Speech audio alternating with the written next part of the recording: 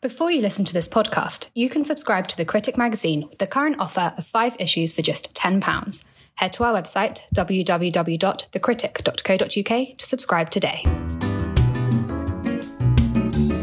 Hello and welcome back to The Critic Narrated, where we bring you a selection of articles from our print issues read aloud by their authors.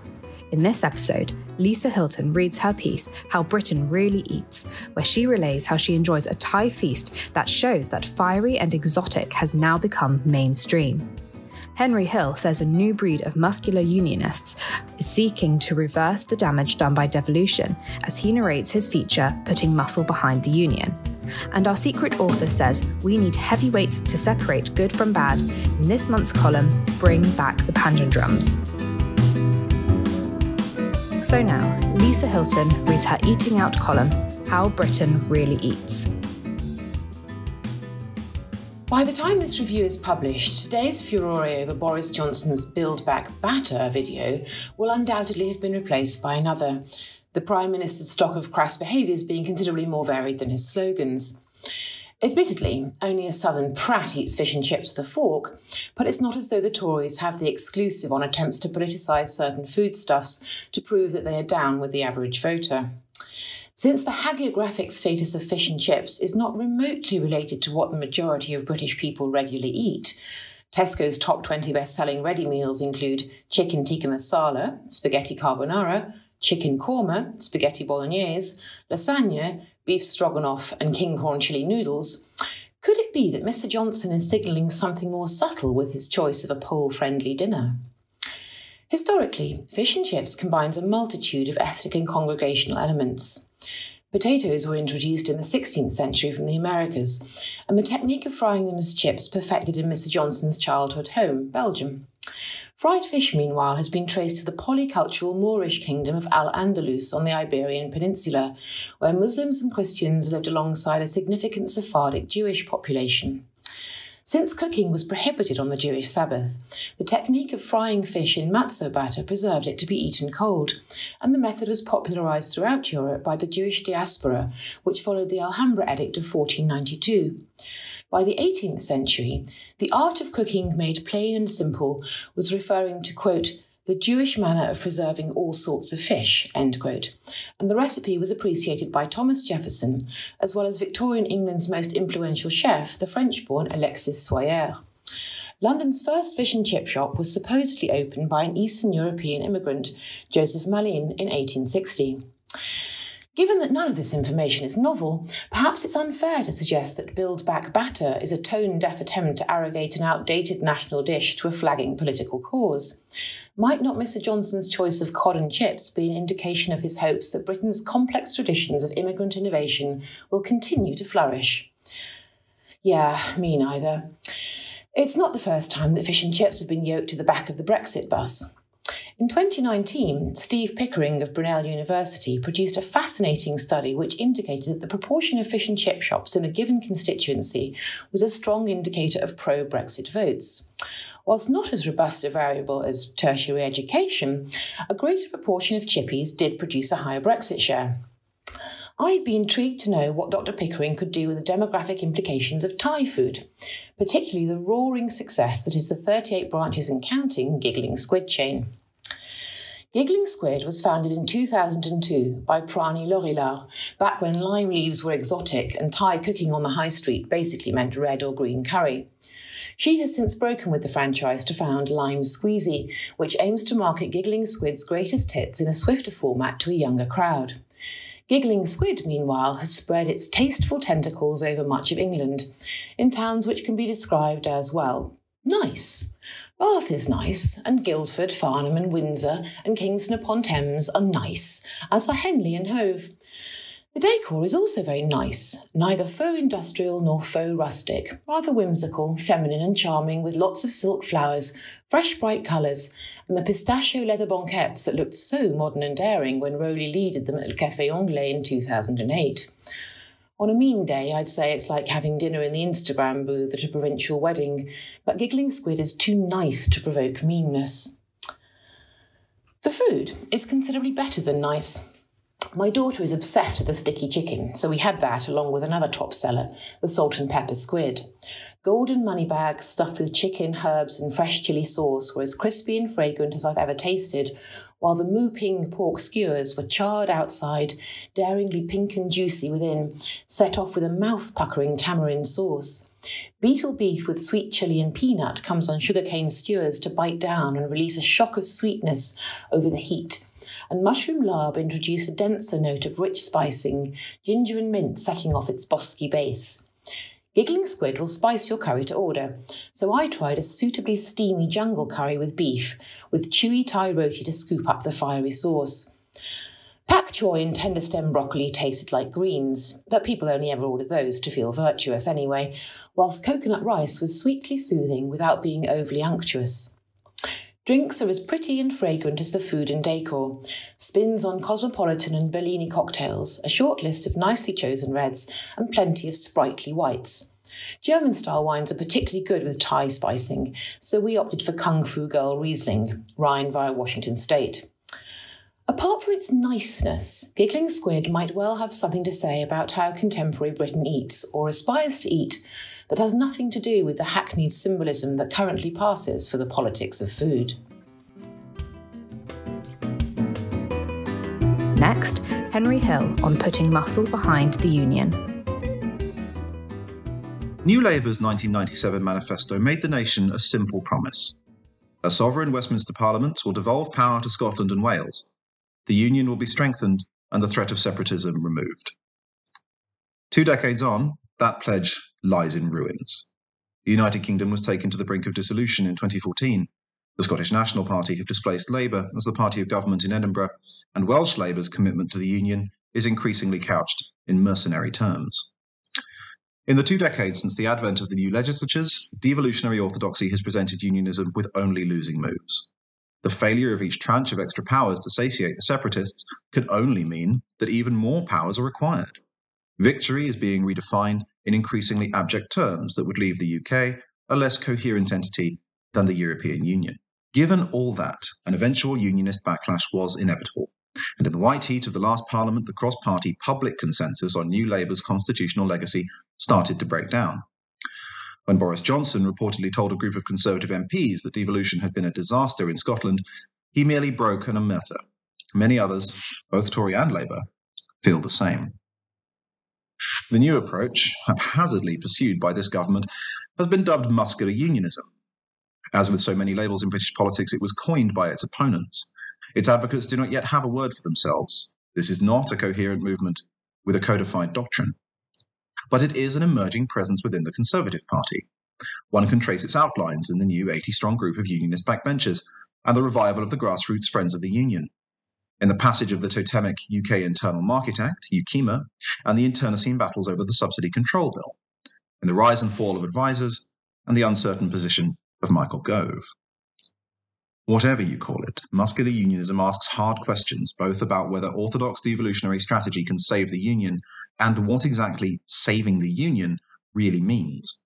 It has the potential, at least, to turn the Constitution into a clear point of cleavage between Labour and the Tories. But it started as something much less ambitious, an attempt to work out what to do with all the powers repatriated to Britain as we left the European Union. The foundations for UKIMA, and all that follow from it, were laid in the battle over what was then Clause 11 of the EU Withdrawal Bill. The two sides were as follows. On one was ranged those who argued that simply because New Labour had devolved whole areas of policy, any ex-EU powers within those areas ought to be automatically devolved as well. On the other were those who argued that their predecessors had only intended to devolve powers that were within Westminster's ambit at the time devolution took place. Those powers which had been pulled upwards, in Brussels, had been sent that way for a reason. They needed to be harmonised to make a single market work. The government's logic was sound. The SNP could use even trivial powers to undermine the British common market. Give them control of food labelling, for example, and they could institute a tiny change that would nonetheless require manufacturers to have separate production lines for Scottish goods. But after Theresa May's government gelded itself at the 2017 election, the battle was lost. The SNP position won the support not just of their usual handmaidens on the Labour benches, but a small yet critical band of Scottish Conservatives brandishing hazy slogans about the spirit of devolution. A time bomb was laid beneath the UK's internal market.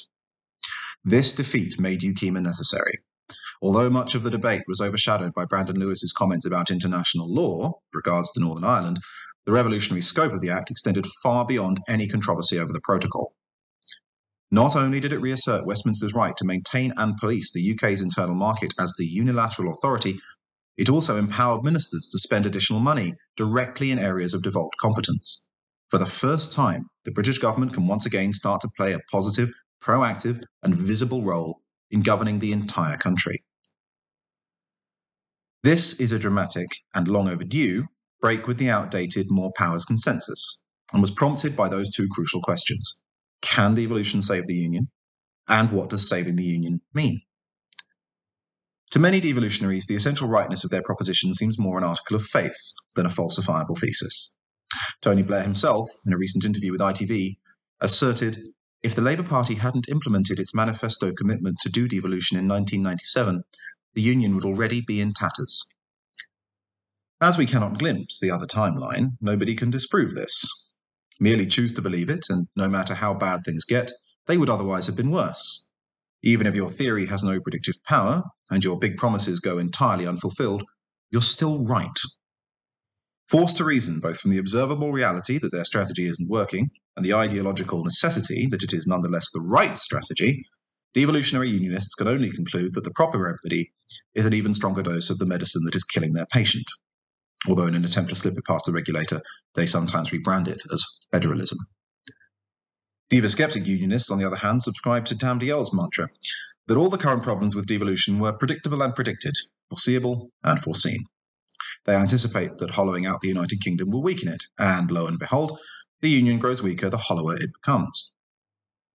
Under the all-or-nothing model instituted by New Labour, the British state is prevented from playing any positive role in most policy areas, such as health and education, that matter most to many voters. Shorn of the ability to act, the best Westminster can do is hand over more money, thus redefining better together in increasingly narrow and pecuniary terms. Worse, the system aligns the interests of the entire Democrat class, whether openly separatist or nominally pro-UK, against those of the Union. For it is a rare politician who will decline the opportunity to blame the shortcomings of their administration on a malign outside force, and conveniently situate the remedy in yet more power, pay and prestige for themselves. This analysis does not necessarily lead to a wish to abolish the Scottish or Welsh parliaments, although some certainly do wish that. Instead, if it means anything, muscular unionism is the belief that the centrifugal forces unleashed by devolution must be balanced by a centripetal role for our shared parliament and the British state. At minimum, this means asserting Westminster's right and duty to defend the coherence of British economic and social life, without being afraid to set limits on the powers and ambitions of devolved politicians where they would imperil either. This also means repudiating the suggestion, implicit in much of the debate around the fate of the ex-EU powers, that it is somehow illegitimate for London to exercise powers previously vested in Brussels. But unionism has been on the defensive for too long, and by empowering ministers to spend funds on almost anything, UKIMA traces the outline of a more ambitious strategy. Pro-UK MPs are now looking for ways to include measures to strengthen the union in other pieces of upcoming legislation. There is also scope for Westminster to start doing more to hold devolved authorities to account for the British money they spend, most obviously by mandating the Office for National Statistics to collect uniform data on public sector performance from every part of the country, and thus frustrate the determined efforts of both the SNP and Welsh Labour to disguise their records behind non-comparable statistics. But behind these technical and practical battles lies a more fundamental one about what exactly the United Kingdom is, and thus what saving it, unionism's nominal purpose, really requires. For decades, the constitutional debate within unionism has been couched almost exclusively in terms of means. A shared goal is assumed. The question is how best to go about delivering it. But after 2 decades of constitutional retreat, it is increasingly impossible to ignore that there are actually competing and very different conceptions of the mission. Some advocates of the orthodox approach have started redefining victory in increasingly alarming terms.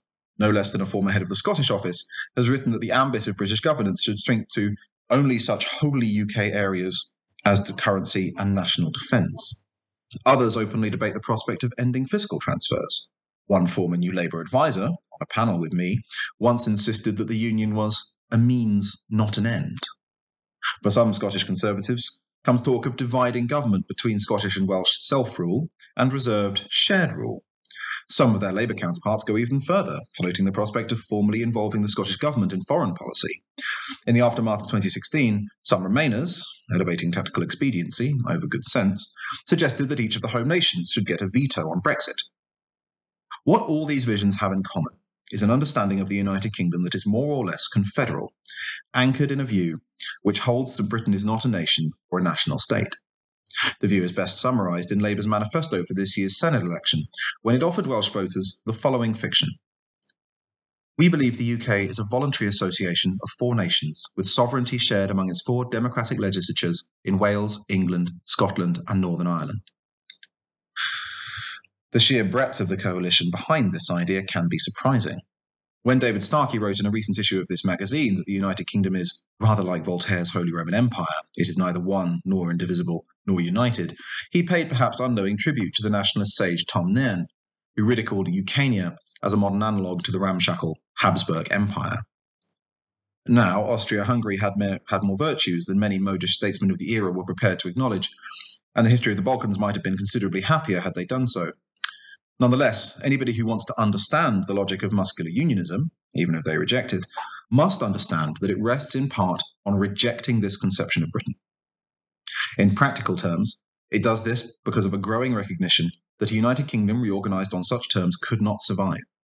By dismissing the idea of the British as a people, it fatally undermines both the practical and principled cases for the Union. At a stroke, common governments through our shared parliament, what we might call British self-rule, becomes inherently illegitimate. This much many divocrats obviously intend. But so too does the pooling and sharing of money and resources around the UK. If there is no British people, there cannot long endure a British treasury, nor British cash for it to disperse. To some, the sort of threadbare British Isles defence and diplomatic community that would result qualifies as saving the United Kingdom. To muscular unionists, it does not, in part because they believe that there is such a thing as a British people and nation. Even taking the narrowest possible definition, there are millions of people across these islands who mark British only on the census or in polls. Throw in those who prefer more British than X or equally British and X, and there are many millions more. Even those whose ideology does not admit that nationhood can exist on multiple levels cannot escape the fact that the British are, at the very least, this country's 5th constituent nation. The boundaries of this nation fluctuate over time. For the past few decades, it has been in retreat, though to those who claim it never existed, we must ask, from what? But it does not follow that this retreat is historically inevitable and irreversible. Instead, to muscular unionists, there is a clear connection between the attenuation of British loyalties and the diminution of the British state. Today, it does less visible good, and there are fewer institutions giving a British shape to daily life. Nationalists have long understood this. The SNP's efforts to expunge British symbolism from Scottish life have been systematic, starting with the rebranding of the Scottish Executive as the Scottish Government, and extending through wrapping trains in the ScotRail saltire to trying to abolish the British Transport Police. Unionists, by contrast, have for too long disdained to fight the small battles and consented to working with public opinion whilst their opponents work on public opinion. This presents Unionists, especially the muscular kind, with a chicken and egg dilemma. One can't justify a strong British state without an underlying British nation, and one can't sustain the British nation without an active British state. The talk that thus presents itself is not one of tactical fixes or the doomed quest for a grand bargain with separatism, but something closer to nation building. To succeed, Unionists will need to simultaneously rebuild British state capacity and British national loyalty. The success of each depends upon the success of the other. That is the challenge that awaits any politician who really wishes to defend the Union. The Union might be a means, but Britain is the end.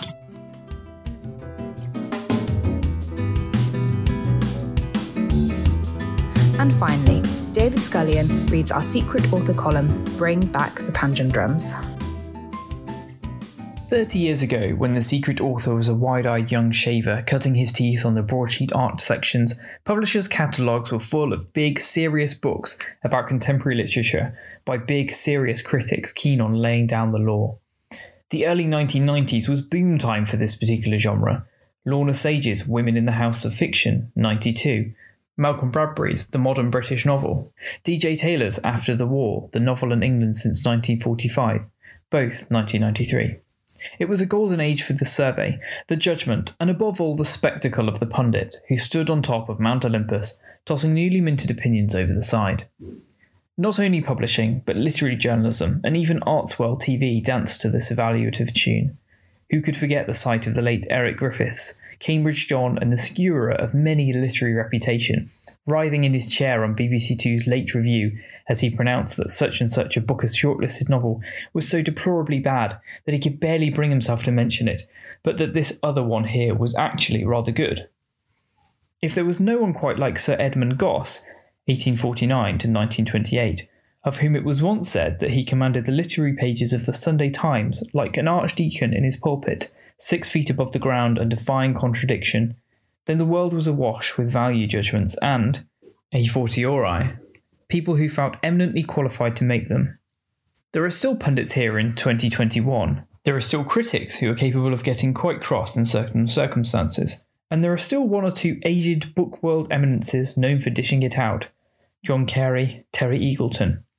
But the age of the Bradbury-style Olympians, the critic whose knowledge of literature was so thoroughgoing that he or she could instantly fit some newly fashioned trend or tendency into the age-old patterns, has altogether passed.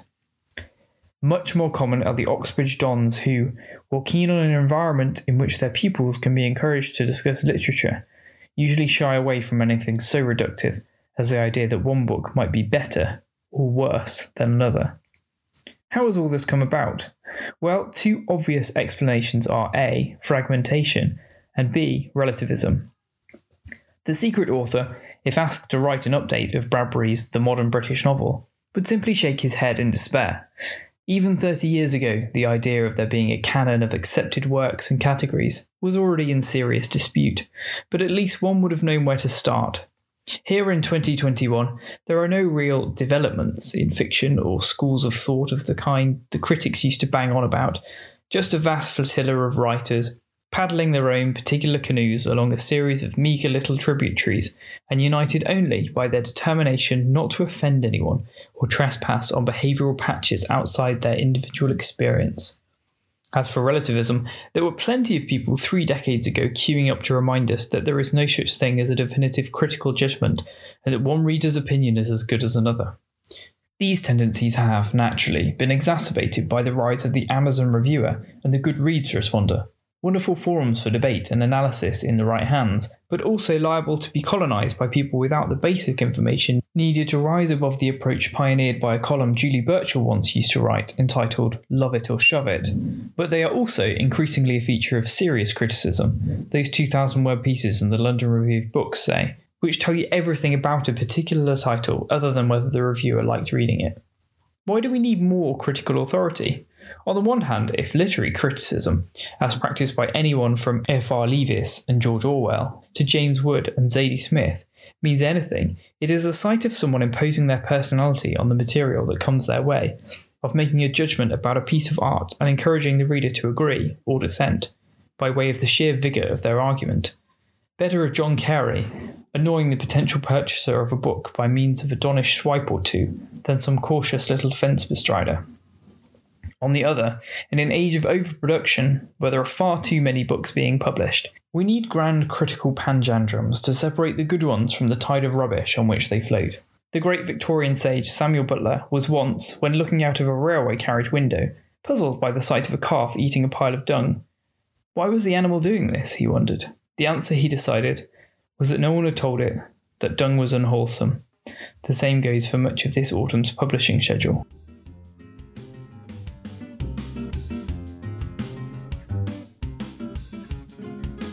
If you've enjoyed listening to this podcast, why not subscribe to have the magazine delivered to your door? Subscribe today with the current offer of 5 issues for £10 by heading to our website www.thecritic.co.uk.